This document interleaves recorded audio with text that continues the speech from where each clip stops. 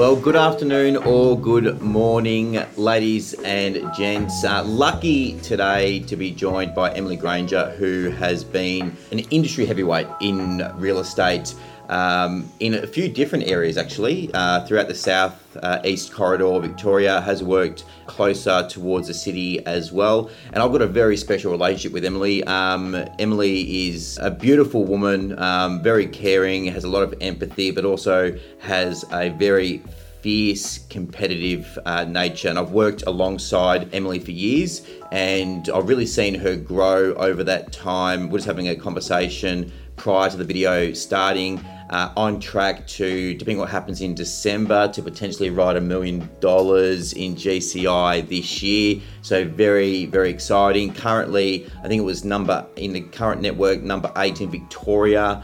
I think that's what it was, as it currently stands. And just an absolute professional. So we're going to talk to her today just in regards to her background and some of the things that she thinks are important for any new agent coming into the field, and a bit about her marketplace and so forth as well. So Emily, thank you so much for your time today. So if you just give the viewers a bit of a background to begin with, how old were you? We're just talking about your birthday coming up, like before the video started. How old were you when you started in the real estate industry? 17. 17. And what role? So when you first started at 17, what were you doing? So I started off as a receptionist. Yep. So my friend of the family, they actually had a business in Pakenham, so I was working for them as a trainee on reception. So I finished a traineeship. Yep. Was there for about 12 months, and then I moved on from there, and then I went into another franchise group. Yep. And then I worked my way up, really. I went from sales secretary to marketing, did marketing for quite a number of years, then grew into sort of an office management role. I was doing trust accounting, and then from there jumped into sales. So 17, you were then, so reception to then marketing and accounts and so on. At what year did you jump into sales? I was 22. So 22, so a 5-year window. Okay. 5 years, And when you jumped into sales, were you a standalone salesperson, or did you start off as a sales assistant? No, I jumped straight into sales. Yep, okay. I had no experience in sales. Yeah. I wanted to start off as an assistant. Yep. Didn't get the chance or the opportunity at that time. Yep. So I jumped in, was pretty much given a desk and a phone. And that was it. Yeah. Make your way through it. and with regards to your marketplace, so I know it's very broad. You actually sold my property. Like I used to live in the marketplace that Emily is working in. So and Emily sold my house. 3 years ago. 3 years ago. Yeah. So the marketplace is very broad. You've got some properties that are, $500,000, and then you've got other properties that are $5 or $6 million. So it's a weird market actually in that sense, where it's very, very, it's very broad. There's just certain pockets that sell for really big dollars, and then there's acreage, and then there's townhouses, and there's houses, and there's land, and there's apartments. It's very, very broad. So your market, what's the average selling price? Look, the average selling price is hard to say because it is such a broad market. Yep. But look, you've got fishermen cottages down in the areas that I'm working in, which is sort of that Warneet, Turadin, and throughout the city of Casey. But then you've also got up to $1 million properties and rural properties as well on acreage. Sure. But I'd say the average selling price is probably around $800. Yeah. Yep. Okay. And for new people, actually, not even new, but for people who are, whether they're, because you're on track to write $1 million this year, and we'll get to what your goals are for 2022 in a moment. But what do you think are some of the characteristics? Because a lot of people, if you remember going back 4 or 5 years ago, everybody wanted to jump into real estate, and they thought it was just, sipping lattes and having conversations, and you were going to, earn six figures. And it, obviously, we know that there's much more involved than that. So what are some of the characteristics, because you're the manager of your business, what are some of the characteristics that you think somebody needs to be good in real estate? Structure. Yep. And when I say structure, and being organised, because if you're not organised, when I don't have someone to organise me, I can be all over the place sometimes. So it's good to have someone that can bring you back into being a bit more organised when you're really, really busy. Yep. But that is important, and having a structured listing presentation as well, which is really, really important, because you can come 5 minutes before and you know what you're doing. You can put it on repeat. Correct, but also, I suppose, not get complacent either. And training. So with regards improving yourself. So with regards to structure, do you mean having the discipline to have a structured day? So, each day you do, for example, prospect, and I totally agree with MG. And MG used to, when we worked together, she used to keep me organised, because I was, going a million miles an hour, and MG would really be, well, you were the person who kept me organised. So understanding of that is really important. And I just want to touch on that quickly as well. So you're writing $1 million, or on target to potentially write $1 million, depending on December. So are you currently a standalone agent? Do you have an assistant at the moment? No. No, okay. Yeah. I'm looking.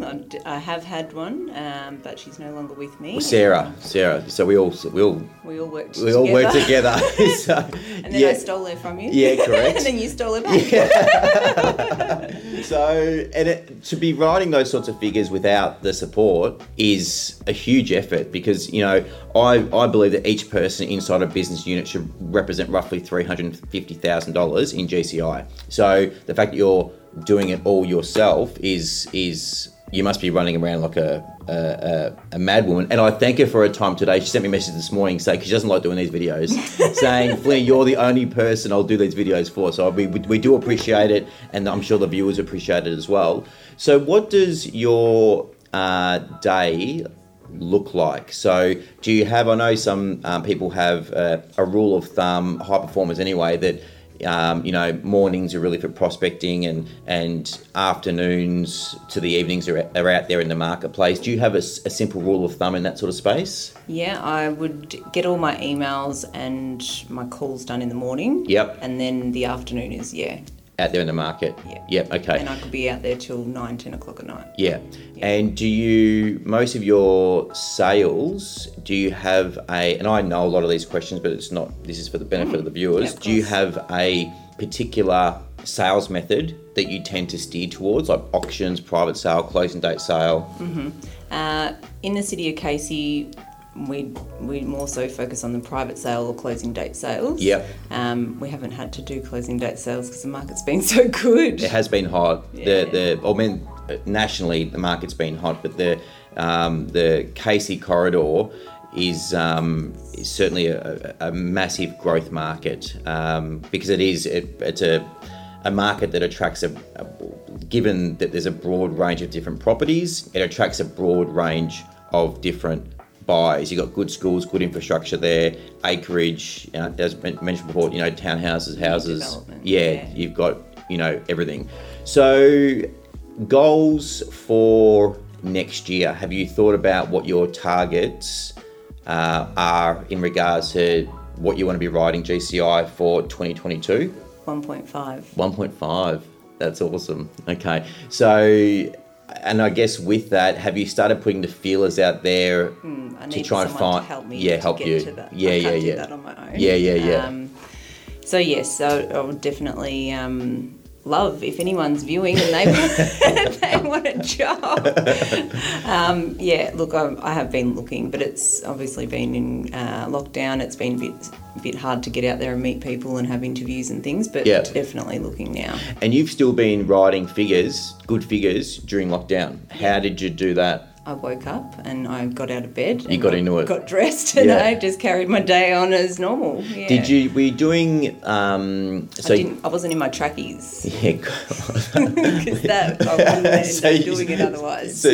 So with, just on that, with technology, some of the things that we've noticed in these videos is the people who were doing well, like you, during lockdown have embraced, because it was a shit scenario, but people also adapted, and then from that learnt skills, me included, skills that they weren't doing previously, that they have carried on in their business post-lockdown. So were you doing listing presentations via Zoom and things like that? Exactly, yeah. Yep. And signing contracts via, online, electronic signatures. Yep. Saves actually so much time that now I've got more time to do other things. Yeah. So doing Zoom meetings, electronic signature contracts, those things, although you now don't need to do them, you still have them inside your business because it's far more time efficient. Correct. Yeah, got you.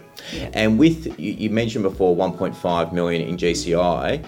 So I think that with different salespeople, the person they bring on needs to be consistent with what they're not so good at. So with you're pretty organised, and I might be speaking out of school here, and you're very competent, you're very organised. So would your first assistant be somebody like a sales creator who's going to give you more opportunity to be in front of more people? Correct. Yeah, got you. Yeah. Yeah, and they'll assist with sales as well. Yeah, and open for inspections and... Open for inspection, putting my boards out.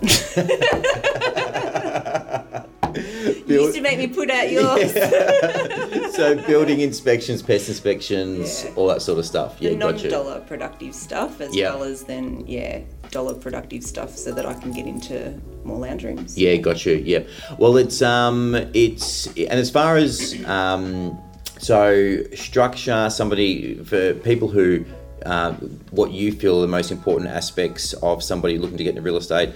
Someone who's structured, someone who's disciplined, somebody who's got a structured listing presentation. So as you mentioned before, if you get to a property, you can just put it on repeat. And it works.